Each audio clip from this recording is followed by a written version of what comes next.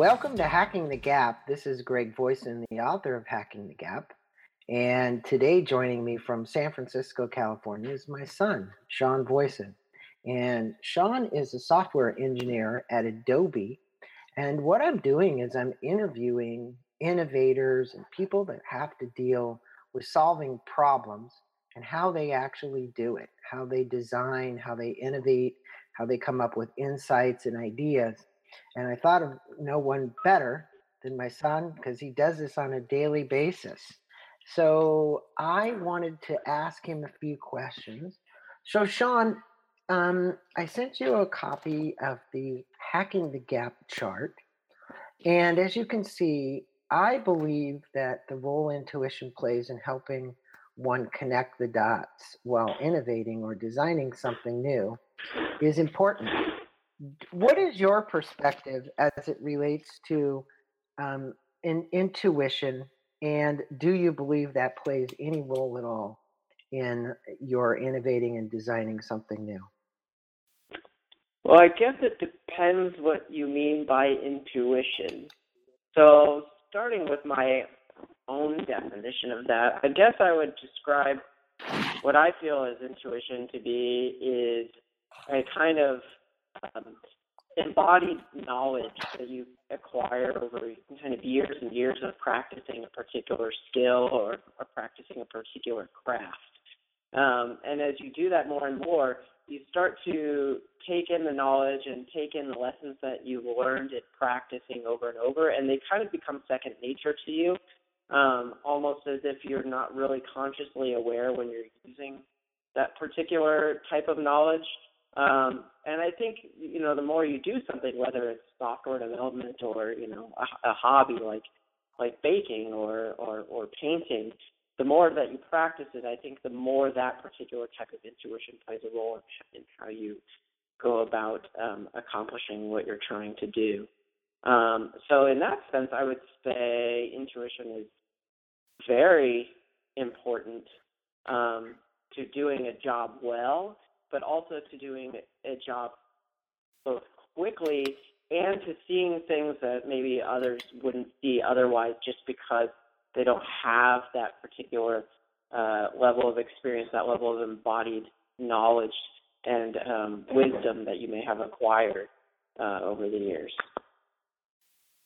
So if I heard you, you're telling the listening audience that the collective subconscious of the mind, which it actually holds all the experiences that you had or have had, is where you draw upon to do that. And that kind of leads me to, my next question. Do you believe that that developing something new or finding a solution has any connection to any theological or spiritual practices? And is there a power greater than the human force at work when you're designing or developing something new? Well, I guess first of all, I don't know that I would call it subconscious. I would just say that I wouldn't be consciously aware, and I make that distinction because I don't know where the knowledge is embodied. I mean, a piano player, right, practices for years and years, and just kind of their hands just kind of know where the keys are. So whatever you want to call that, wherever that knowledge is stored, if it's just stored in the body, it's stored in your nerves, it's stored somewhere. That to me is intuition. That's the way the piano player can just kind of move around the keys very quickly and without really consciously thinking about it. Is there some sort of other dimension to that? I don't know.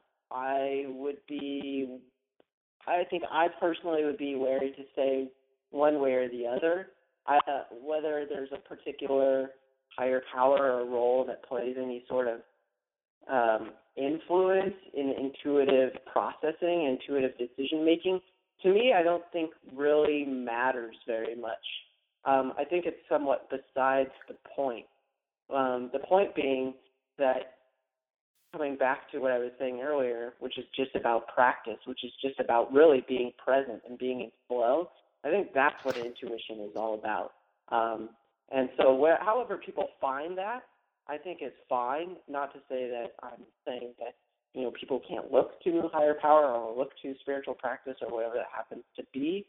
But to me, I think that's kind of looking beyond what's really right there in your face, which is just doing the thing, just getting in the flow of your practice, just getting in the place, being present, being here now and doing it.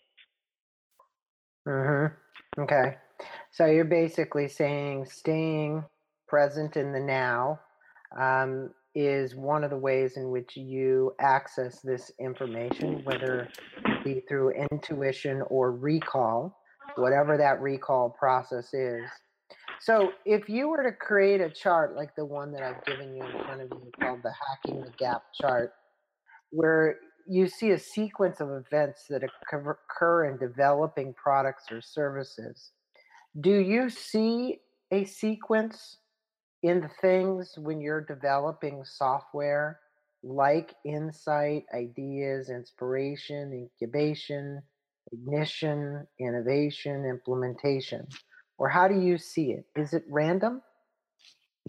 Oh, no, I mean, any project goes through all those particular phases, whatever label you want to give them, but it goes through all those phases. You still have to get from idea, you still have to then take the idea and incubate on it, which in the software world might be considered design and prototyping. You still have to then build it, you still have to implement it, you still have to get feedback from potential customers to find out if it's something that's even going to be viable in the market. And a lot of that relies on definitely the top of that chart, which is intuition, because you're never going to know all the answers. You're never going to be able to just analyze your way towards something. You have to just ultimately make a decision and trust that you've done this enough, trust that you have an idea of what's needed, and go for it. So I would say a project goes through all those phases, but I would say that it also isn't necessarily a linear process. It's not like you go from one phase to the next, and then you never go back to a previous phase. You definitely oftentimes will jump around. You might go from the ideation phase to the prototyping phase, and then you might try something out with a potential customer or potential user, find that it doesn't work, and then it's back to the drawing board, right? And then you're back to the idea phase once again. So that's this very, as opposed to linear approach, which in software world sometimes people call that the waterfall approach, where you go from, if you imagine a waterfall going down from one phase to the next phase to the next phase and never going back up the waterfall, versus a more agile or a lean approach to things where you are kind of moving between all these phases in little increments at a time until you get where you need to go. So, from your perspective, you're saying that obviously the ideas on the chart are valid, but the reality is that you don't see it happening in a sequence. You basically see where you jump around on it, which is exactly what the chart is indicating by arrows that go both directions. This is bi-directional. You can have insight, and then you have to go back to intuition. You can have an idea, and then you have to go back to insight. All of those things are part of it. So you're saying it isn't sequential, and it does happen somewhat randomly, but at the same time, you're attempting to follow some path. Yes, definitely. I mean, it's not random. You definitely have to go through certain phases. You can't prototype something before you have an idea, of course. Okay. So I wouldn't say it's random, but I would say again, yes, that the way you move through the phases can vary depending on the project, depending on what you're working on, that type of thing. Okay. All right. And I concur with you on that. I think that definitely all of these 8 ideas that are within the Hacking the Gap chart are something that are, like I said previously, bi-directional. You can go from area to area. Now, do you have any special techniques that you employ to help you have breakthroughs, like your daily meditation practices, which I know you do, contemplation, communing with nature, you hike a lot? And how important are these practices to keeping your head clear and your conscious open for breakthroughs, insights, and ideas. And where do you frequently find yourself having some of those experiences? That's interesting.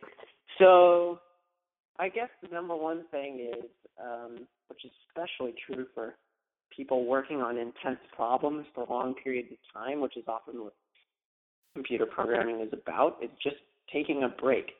Sometimes you don't have an idea of how you're going to solve a problem until you just step away for it for a day or two for a day or two, and then you come back to it, and suddenly it's kind of the aha moment. It's there. It's as if you were processing it in the background without really realizing that you were. If sometimes when you just keep hammering on something, trying to get it right, until the wee hours of the night or whatever, you'll never get there. Sometimes you just have to take a break. You just need to stop. And I think that's where practices like however you decide to do it, whether that's just taking a walk, going out for a short hike, or, stopping and practicing some meditation, or just going and getting some exercise, can help a lot in that particular thing. I guess the other place where breakthroughs and ideas come from is play. So I think that's a really important part of creating something new, and it's really important part of the design process, which often gets overlooked, which is the willingness to just play with things, to play with ideas, but also to be playful, to kind of break the rules, to just go out and experiment with things.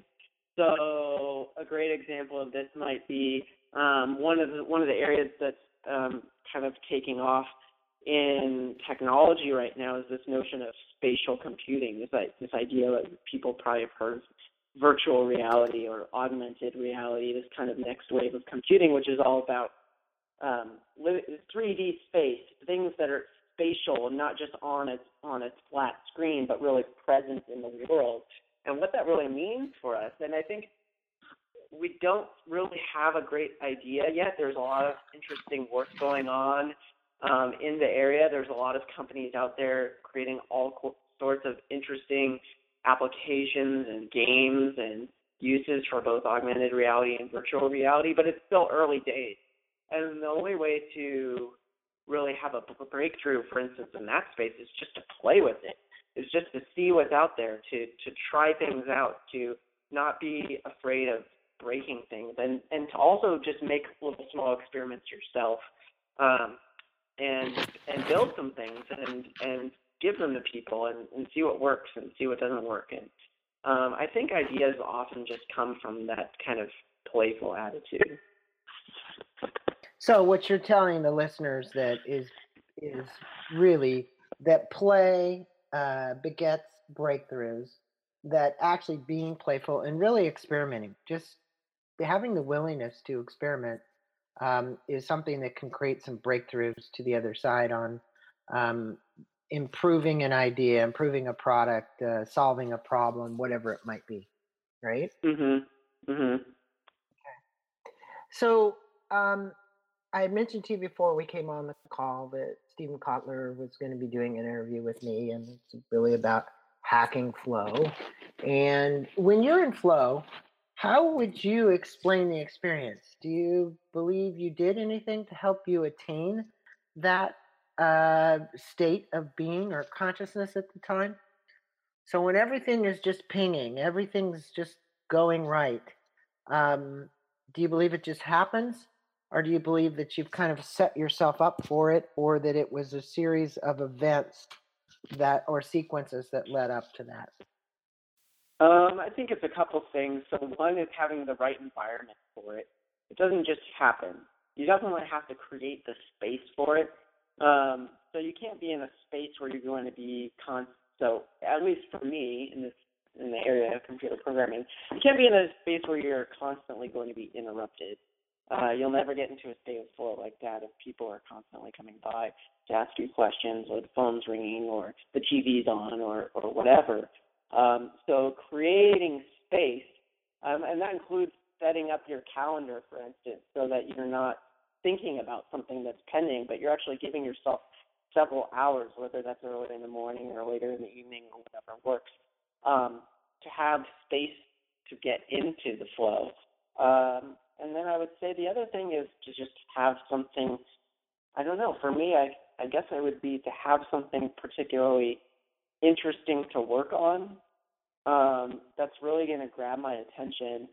And it's kind of a meaty problem. It's something to really dive into, to sink my teeth into. And probably I already have a sense beforehand of how I'm going to tackle that problem. So I might have been thinking about it for a while, and I'm kind of ready to dive in and do the implementation and really get into that state. And that could last a couple of hours easily. And I think when you're in that state, those hours fly by. I mean, you're often not really aware of how much time is passing or not passing. You're just hyper focused on what you're doing. So ultimately, it's like any other form of just being present. It's kind of a meditation practice in its own right, which is why I would say for meditation, it's the same thing. You need to create an environment for it. You need to create the time and space for it, and you need to be prepared before you actually get and sit down and sit on the cushion to meditate. You have to kind of get a mental preparedness to be ready to actually go and do that particular practice. And I would say the same is true for flow in any kind of practice, whether that's computer programming or whether that's painting or whatever. Well, so critical thinking skills are something that are being written about all the time, and obviously it's something that you look for inside of the people that you hire at Adobe to help you design software. Um, how important are your critical thinking skills, and where do you think that those skill sets actually, how do they become developed? They're vitally important. I don't think you could do the job without it. But I would say that's probably true for most jobs. Mm-hmm. I guess, where do you develop them? Yes. I don't know, although I guess, I would come back to play. There's actually a lot to do there around, for instance, problem solving, playing with problems, playing with games, playing with ideas. I think that's a great way of expanding problem solving and critical thinking skills. And the other thing is just lots of practice, just doing it a lot. Oftentimes, to be able to think critically about something, you need to have developed the mental discipline to want to think critically about it, to want to be able to sit down with it, to get a piece of paper and a pen out, or a whiteboard and a whiteboard marker, and really sit down and diagram things and draw them out and think about all the possible avenues of something. And that takes a particular type of mental discipline, I guess. So that's something that just has to be developed over time by the willingness and the fortitude to sit down and do that particular type of problem solving or critical thinking. So it sounds like preparation is an important part, play is an important part, as you're telling me. And so, what tools or aids do you use, if any, to help you innovate? I know that many people use mind mapping software. People will tell me that they listen to music ahead of time, they meditate. And obviously, there's lots of techniques that people could do. They go take a walk, they work in their garden. Writers break through writer's block this way. What do you use? I guess I listen to music definitely when I'm working sometimes. Beyond that, I would say good old paper and a pen. I think there's nothing that really beats it. And oftentimes the best way to think about something, at least for me, is draw it out. And to be willing to draw out all kinds of things, crumple up the paper, throw it away, try something new. I don't think there's anything digital that to this day really beats it as far as just as a way of thinking through ideas and thinking through problems. So I don't know. I guess I would say those. Yeah, it's old fashioned, but it still works. And as fancy as some of the new tablets are and styluses and all the types of software and, being in the space, I've seen almost all of it. There's something just about the immediacy of paper and pencil that you just can't replicate any other way. Also, it's usually what's readily and easily available to you at the moment an idea strikes. Whereas, if you have to open a tablet and turn it on and open an app and everything, you've already lost it. It just has to be right there in the moment.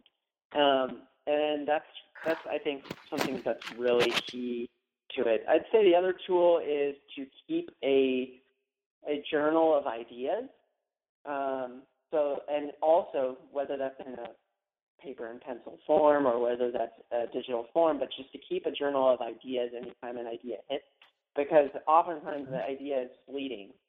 And if you haven't recorded it, you'll probably lose it and you won't be able to remember it later. And sometimes those ideas are great, and maybe the time isn't right for them at the moment they strike.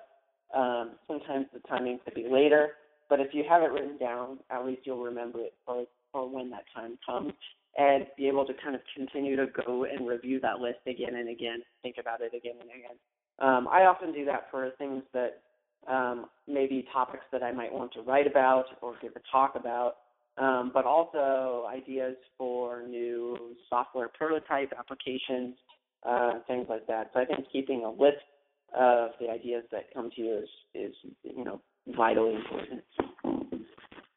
I like the fact that you said that because I write extensively about the capture and recording of ideas in Hacking the Gap. Now, innovation is usually enhanced by working with groups of people. The collective conscious can't create a solution where the sum is greater than the parts of the whole. How do you recommend thriving in innovation when you're in this kind of group think? Because I know you've had to work with lots of other people, both men and women, collectively working together to solve problems and innovate. What would be your statements regarding that? I have a lot to say on that, I guess. So the first thing about coming up with ideas in groups, I think that's a really valuable thing to practice. And I think the process of brainstorming in groups is very, very valuable because people will come to things from a perspective that you'll never have just because of their own life experiences and their own ways of being. And to get those ideas out and to really practice brainstorming in a meaningful way, not just kind of a for lack of a better term, a half-assed way, but to really devote it to it as if it were a practice in and of itself, which is something like, for instance, design firms like IDEO do very well. They actually take a practice like brainstorming, coming up with ideas in a group very seriously and practice it on a regular basis just to get better at brainstorming. I think that's something that's really valuable, and there's a lot to learn there to be very good at it, and also to mediate brainstorming practices and ensure that the ideas are coming out in the right way and being recorded in the right way.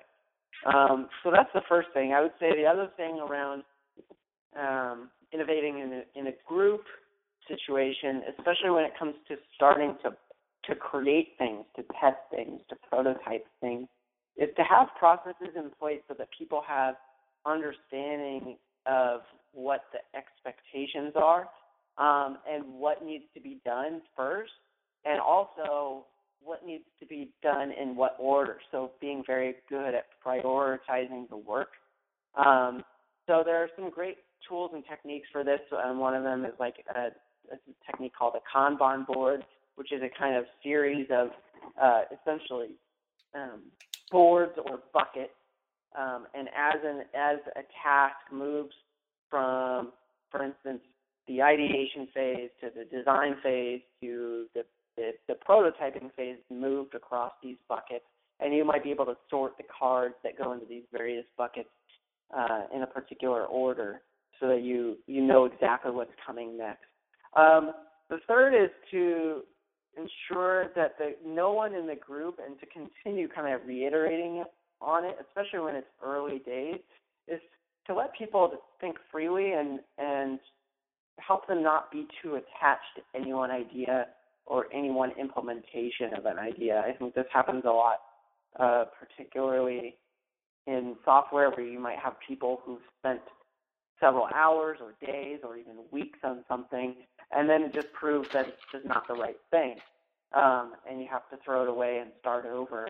And so it's important not to be married to those things, but to look at, for instance, particularly prototyping as this way of exploring ideas in itself through the process of making. So you're making something, but you're using the process of making to understand the idea itself. And everything that you might make in that process might just get thrown away, and that's okay. That's just part of it. So that works well, actually, for both individuals and groups, but to make sure that everybody's on the same page about that, I think is really important. So managing ideas, ideation, brainstorming, and ensuring particular processes are in place, and also then allowing everyone to have a voice, but I think ultimately also have at least somebody who's kind of guiding things in a particular direction. So somebody who's people can kind of look to as the ultimate leader, somebody they trust, somebody who can kind of take everything and synthesize it down and, use their own intuition to guide things in the right direction. That's really good. I'm glad that you actually explained that process because it was interesting.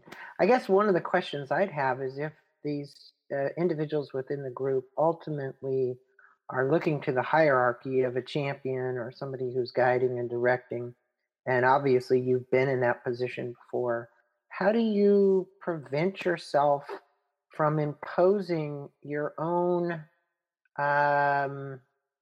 hierarchical views on these people such that it doesn't squash the actual groupthink?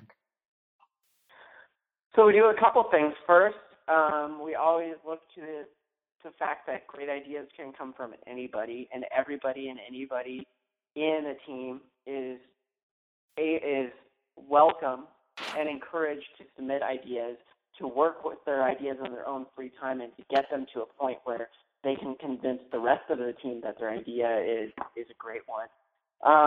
The second one is transparency about decision making.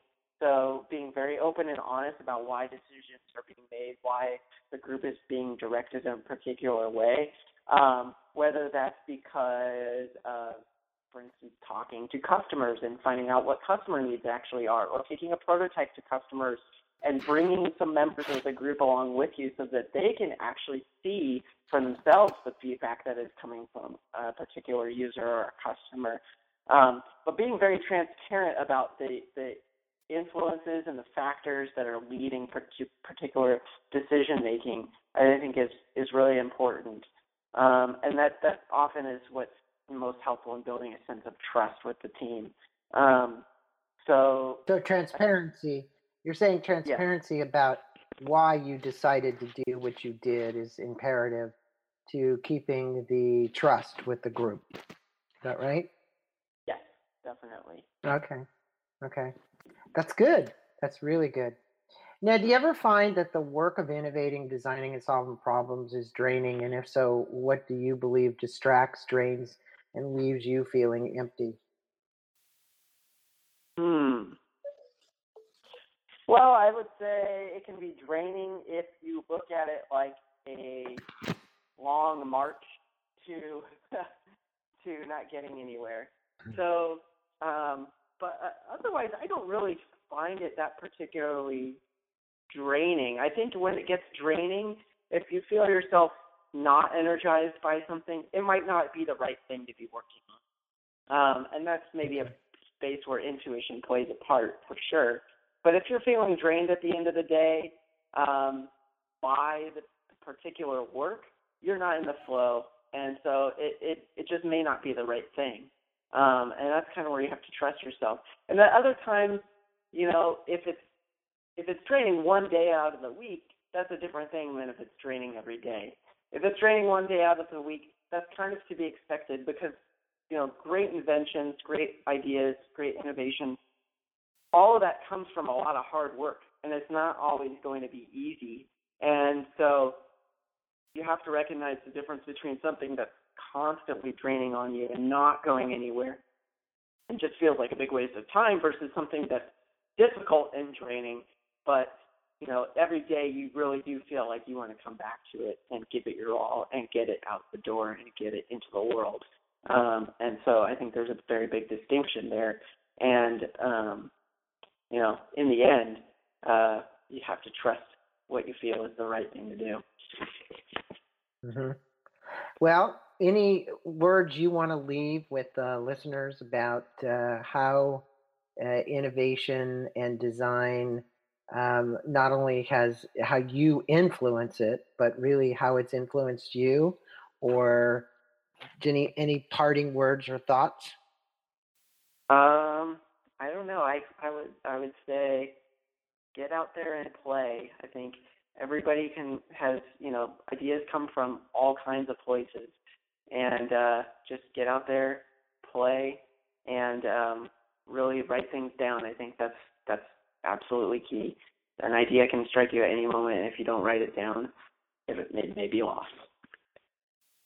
Well, I think you've left the listeners with lots of great wisdom and thought about playfulness, about creating breakthroughs, about journaling your ideas, about the Kanban board. I think that's what you called it. I think that there was a lot of gifts as a result of our interview. Thanks for being on the Hacking the Gap show. All right. Thanks, Dad.